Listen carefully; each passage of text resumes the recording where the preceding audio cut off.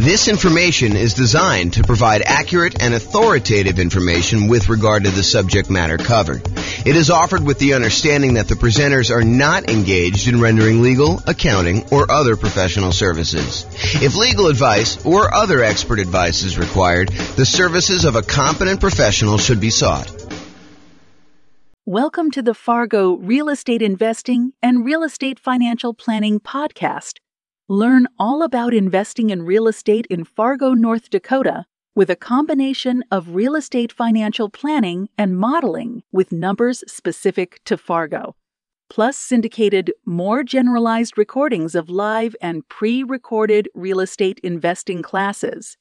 Not all of them specific to Fargo. Be sure to stay tuned after the podcast for a message from our sponsors. Well, good morning and welcome, everyone.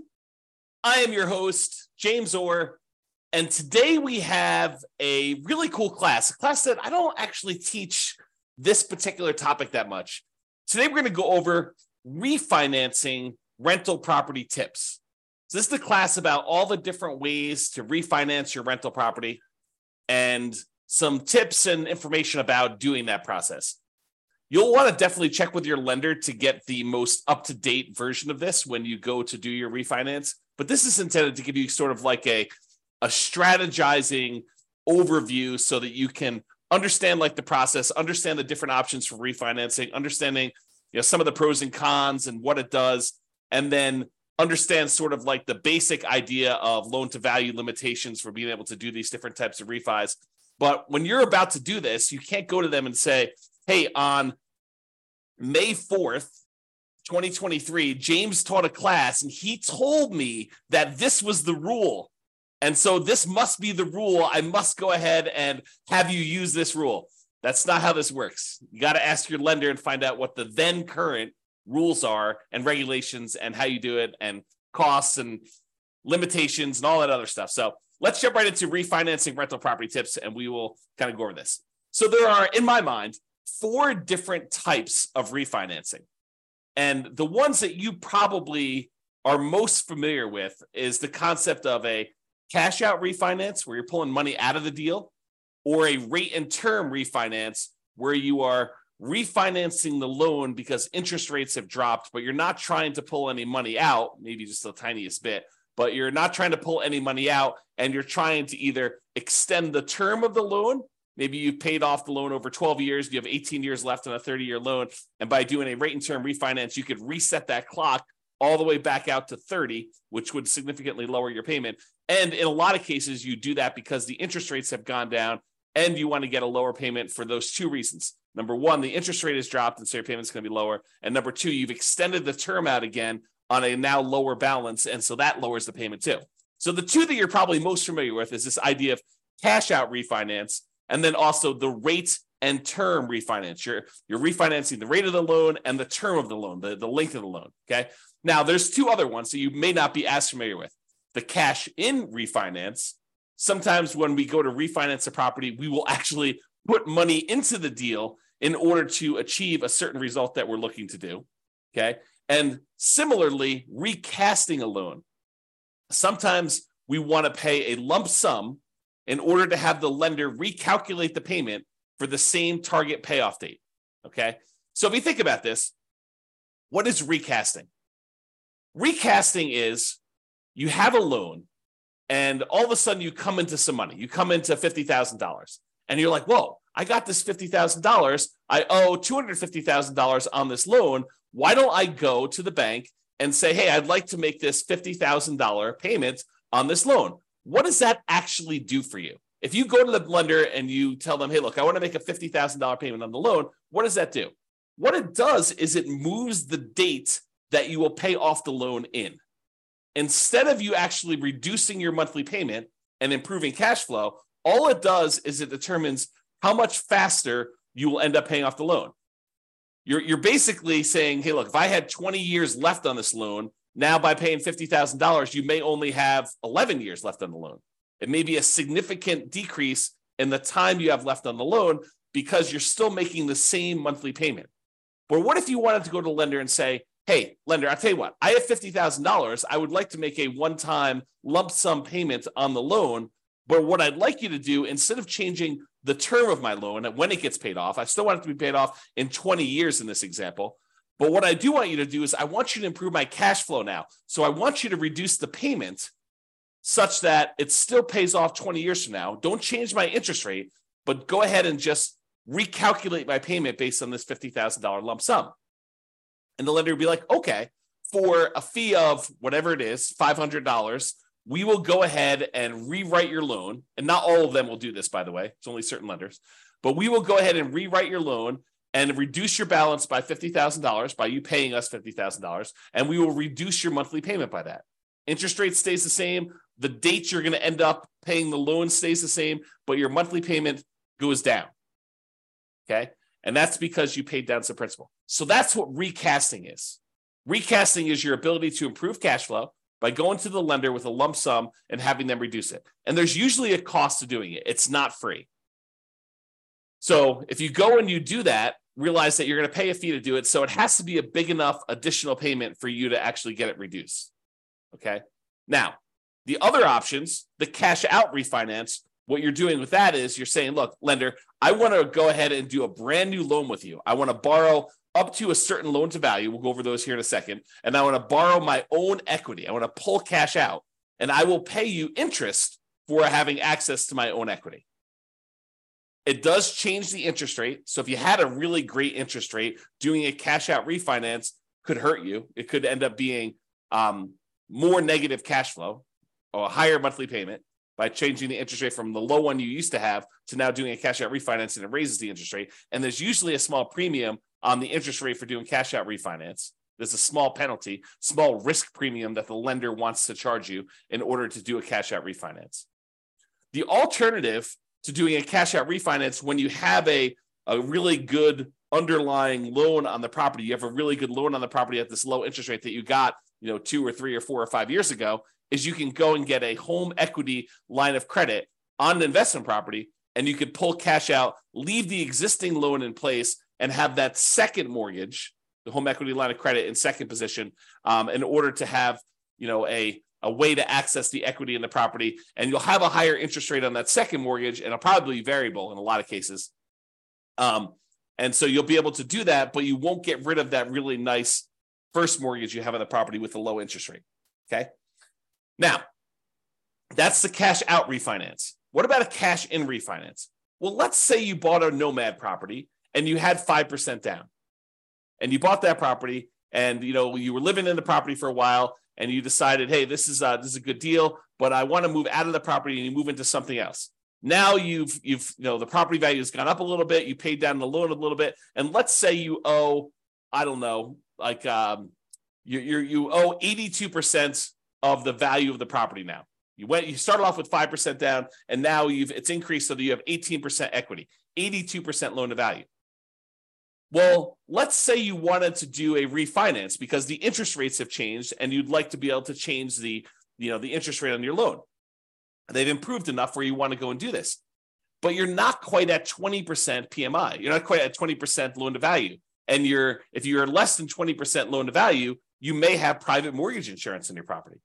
And so you may choose to voluntarily put more money into the deal, put cash in when you refinance in order to get a more appropriate loan to value, a slightly better interest rate, and maybe even eliminate PMI. Another example of this, let's say you have 23% equity in the property. And if you put 2% more down, you get over the threshold of being at 75% loan to value or 25% down, which improves the interest rate you're going to get on the loan. So not only are you borrowing less because you put 2% more in, but also your interest rate has improved because going from that 23% equity position to 25% equity position gets you over a threshold where the interest rate actually improves on that loan. And so you do that. And so that's an example of cash in refinance, and why in some cases, even though a lot of times we're trying to optimize the minimal amount of money we have in a deal, sometimes we will voluntarily put more into a deal because it is advantageous for us to do so in certain situations. So you need to really take that into account. Okay. So we talked about cash out refinances where you pull out money. interest rate changes, you're kind of borrowing your own equity, you're starting to make interest payments on the equity that you have. Cash in refinance, you're adding money when you do a rate and term, not rate and term, you're adding money when you do I guess it is a rate and term, but you're adding money when you go ahead and refinance the loan. You're changing the interest rate, you're changing the term of the loan. Sometimes that improves your loan to value. Sometimes it gives you a better interest rate. Sometimes it gets rid of PMI if you were less than 20%, kind of have an equity in the property. And then your rate and term refinance, where you refinance, you change the mortgage interest rate and you change or reset the term of the loan. You do not pull money out except a very small amount sometimes. There's usually an amount that a lender says, hey, look, as long as it's under $1,000 or $2,000 is the one I hear probably most common. As long as it's under $2,000, you're getting some cash back, that's fine. But if it's more than $2,000, that's considered cash out refinance, and it's not considered a rate and term refinance, okay? So you can pull a little tiny bit of money out, so you're not having to do that when you're doing the rate and term. And then finally, that idea of recasting, where you pay a lump sum in to have the lender recalculate your payment for the same target payoff date. The interest rate tends to stay the same for this. Okay, so those are the 4 types of refinancing that we covered. When you do a refinance, it is very likely that they will require a new appraisal. And I think that is an increased likelihood for cash out refinancing. Now, we've seen a movement lately where lenders are moving toward not requiring some appraisals in some very specific situations. Definitely want to contact your lender and find out what the then current rules are. But we are seeing a movement toward not having to do new appraisals, doing some type of like desktop underwriting where they check the value using some of their automatic valuation modeling, AVM type models where they're doing that. Or maybe if you had a certain amount of equity in the property, they don't even need to do an appraisal at all. So be aware that may be the case, but plan for it. Plan that there's probably going to be an appraisal cost unless you talk to your lender and your lender says, nope, not going to be an appraisal for you. Okay. If you do cash out refinance, I think that the odds of you having to do a new appraisal is going to be higher. Okay. Now, most refinances allow you to refi in the closing costs for getting the new loan. In some cases, the appraisal costs of getting the new loan. And in some cases also a certain limited amount of buying down the interest rate to be rolled in. So you could go and say, hey, look, I want to go do this refinance on the property. I've got a bunch of equity in it. I want to roll in the closing costs, so that'll get added to your loan balance. I want to roll in the cost of the appraisal, so that'll get rolled into your loan balance. And because interest rates are low right now, and I'm going to have this loan forever because I'm not going to refinance again, I want to buy down my interest rate so that I can get improved cash flow. And you could roll in the buy down as well. And there may be restrictions on this, so go check with your lender. But that is my understanding that a lot of these can be rolled in up to a certain amount. Now, you may not be able to refinance with conventional financing options once you get above the loan limit.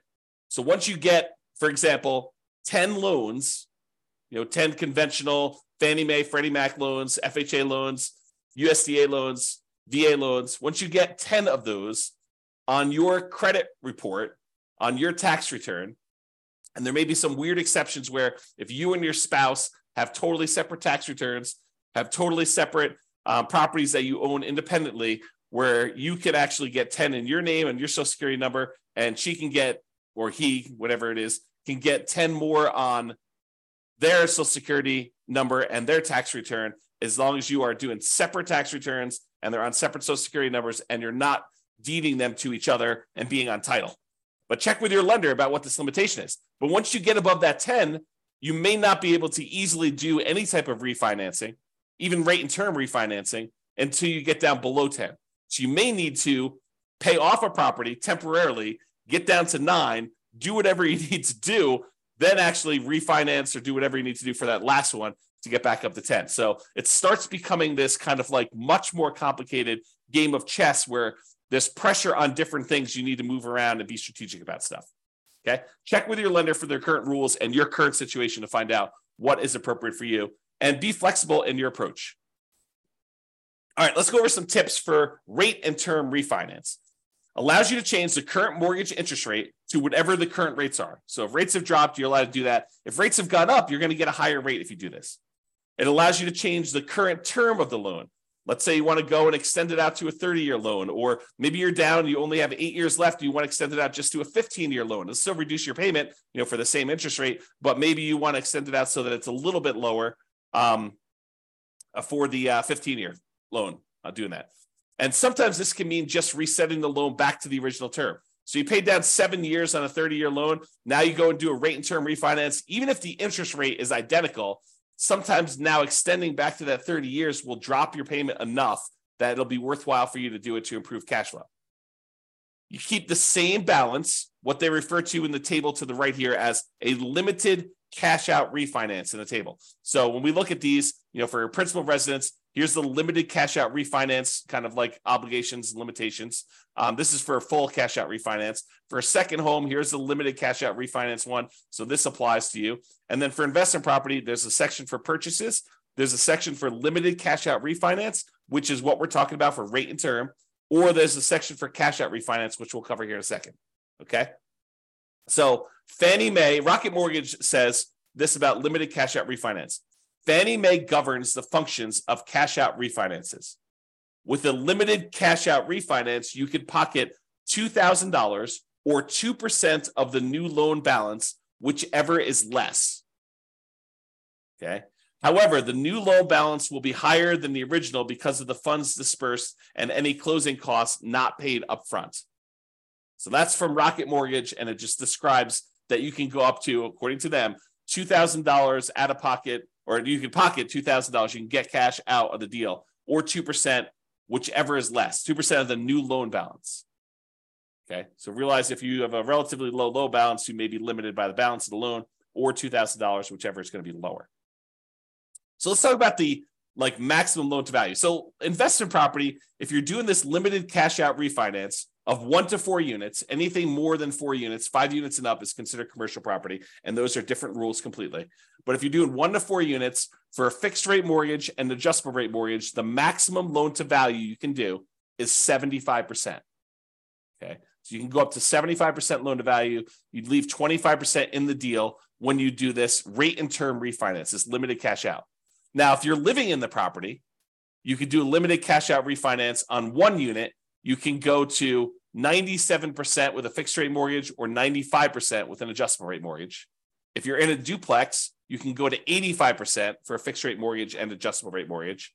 And if you're in a triplex or fourplex, it's 75% loan to value, sort of like what an investment property would be. Okay. And that's for the limited cash out refinance. Also happens to be for the purchase for those. If you have a second home, if you're doing a rate and term refi and you have 1 unit, which you can't do multiple units with those, then the maximum amount you can go with those is 90% loan to value for both fixed rate mortgages and adjustable rate mortgages. So you have to leave 10% in the deal on your second homes. Okay. All right. So that's the numbers for the rate and term refi. This often improves cash flow in falling interest rate environments, especially. So when you have 2 things working for you, you paid down the loan a little bit, and so you have less that you owe, and you have less left in terms of duration left on your loan. And when interest rates are coming down, it improves cash flow in 2 ways. Number one is you're usually extending your term out again, and so you're borrowing a smaller amount over a longer term. And if interest rates have come down from your previous kind of mortgage interest rate, then you've also improved cash flow from an improved lower interest rate.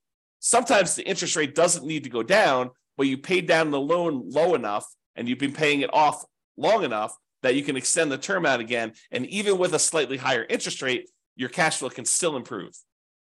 Less, but can still improve. This can also be a way to change your loan type to remove PMI or mortgage insurance premium. So with FHA loans, the private mortgage insurance with most of them, there's some exceptions, but most of them, when you're putting 3.5%, I'll say all of them, when you're putting 3.5% down, they have PMI forever. The PMI, the mortgage insurance premium you pay on that loan, never goes away. And so if you want to get rid of PMI on an FHA loan, like you bought a duplex, triplex, or fourplex as an owner occupant, you moved into the property, you lived there for a year, and then you decided to buy something else, and now you've waited long enough and you've got some equity built up in the property. Well, now you can go ahead and refinance out this cash out. You can do a limited cash out refinance, 1 to 4 units, once you have 75% loan to value, and you can get rid of the PMI from the FHA loan. The tricky part is, depending on when you got your FHA loan, your interest rate may be really, really low, even when you take into account the private mortgage insurance premium you're paying on it. Such that if you go to refinance it, if you bought a property 3 years ago when interest rates were really, really, really low, and now the interest rates are much higher, even though you're at that 75% loan to value, and even though interest rates have gone up, it still may be better for you to keep the old PMI loan with the old FHA loan with PMI. So you got to run the math and see if this does improve it for you and how much it improves. Okay? But this would be the way, doing like a rate and term refinancing, going into a non-FHA loan, or maybe you go back into an FHA loan. If you get over 20% down, you don't necessarily have to have PMI anymore. Okay? So go do the math, figure it out, but this is how you get rid of that PMI on FHA loans to get it out of it, is do the rate and term refi. Now let's talk about some tips for cash out refinance. So the new loan amount equals the previous loan balance plus any cash you receive at closing. So you're increasing how much you owe on the property by whatever you decide to take out. So that means that you're borrowing more, which typically means your payment's going up, unless the interest rate has come down so much and you've extended the term so much that the payment is lower. Now, borrowed money that you pull out of a loan is not typically taxable, but talk to your CPA if you plan to use the money for additional investing, because there are rules about where that gets applied. My very layman's, non-professional, non-tax advisor understanding of this is that the money you use to buy another investment property is offset by that property, not the one that you pulled the money out of. But go talk to your CPA to get clarification on that, because I am not sure, and I am not a professional, and I'm not giving you tax advice because I'm not qualified to give you tax advice. I don't even do my own taxes. Okay, so go talk to your own CPA and make sure you got that down. All right, so let's talk about the maximum loan to value you can do now for cash out refinances when you're pulling money out. So if you were going to try to pull cash out of a property that you're living in, with one unit, you can go up to 80% loan to value for fixed rate mortgages and adjustable rate mortgages. So if you're living in a single family home, a condo or townhome, and you've got one unit, you can actually go up to 80% loan to value. If you're in a duplex, triplex, or fourplex, 2 to 4 units, remember 5 units and above is commercial, it's a totally different deal. You can go up to 75% loan to value. So a little bit more conservative. They will only allow you to go up to 75% loan to value. You have to keep 25% equity in the deal if you're going to do a cash out refinance. And those numbers are different than when you do the rate and term. Okay. Second homes, when you're doing a cash out refinance, it's still 75% loan to value. Okay. You have to be 75% loan to value to do cash out for those. Then if you're doing investment property, you're doing a cash out refinance with one unit, a single family home, condo or townhome, with one unit, it's 75% loan to value. If you're talking about a duplex, triplex, or fourplex, and you want to pull cash out of that, they only allow you to go to 70% loan to value. So even more conservative. They want you to keep 30% equity in the deal when you do this. So really, to kind of summarize it, you're probably 75% loan to value, no matter what you're doing, unless you're doing a single family home where you're living in the property, then you can go to 80%. Or when you're doing your 2 units, 3 units, or 4 units, triplex, duplex, triplex, or fourplex with an investment property, it's more conservative. It's 70% loan to value. Okay. Now, this type of idea, this idea of doing, cash out refinance, although you can do sort of rate and term if you borrow the money in order to buy the property and the repairs when you do your burst strategy. But most often when you're trying to do the burst strategy, a lot of times you're doing this cash out refinance model where you're pulling money out of the deal. And the ideal is to pull all of your money out of the deal and and so you have the money and you could use it to do other deals in the future. But the idea is to try to get all of your money out. And there is usually a delay. Most lenders now are requiring seasoning of the property for up to 12 months in order to do this. Now, there may be a kind of like, a custom lender, a lender that has a very specific program. Well, they will allow you to do a rate and term refinance or cash out refinance with less than 12 months. there's probably going to be a small premium on rate. And then maybe they tell you, look, you do this loan, but then, a year later, you go ahead and do a traditional, rate and term refinance into a, conventional Fannie Mae, Freddie Mac sort of product where you get out of their loan. And so it may even be some type of, a balloon payment where, there's a 3-year balloon on it or a 2-year balloon on it. You got to go talk to these. And I'm just making this up. I don't know of any that are doing this, but what tends to happen is you find a need in the marketplace and these kind of custom lenders come in and they fill the hole with a custom loan product. And they kind of cater to a certain need that they're seeing in the marketplace. And they a lot of times charge a small premium for that. And they get their premium, being able to cater to those guys. So if you want to do this with more traditional Fannie Mae, Freddie Mac, definitely talk to your normal mortgage broker and find out what the rules are. If you want to try to find one of these more alternative ones, you're more likely to find those guys advertising to like a real estate investor club or group. Okay. All right. So those are the tips for cash out refinance. Owner occupant refi.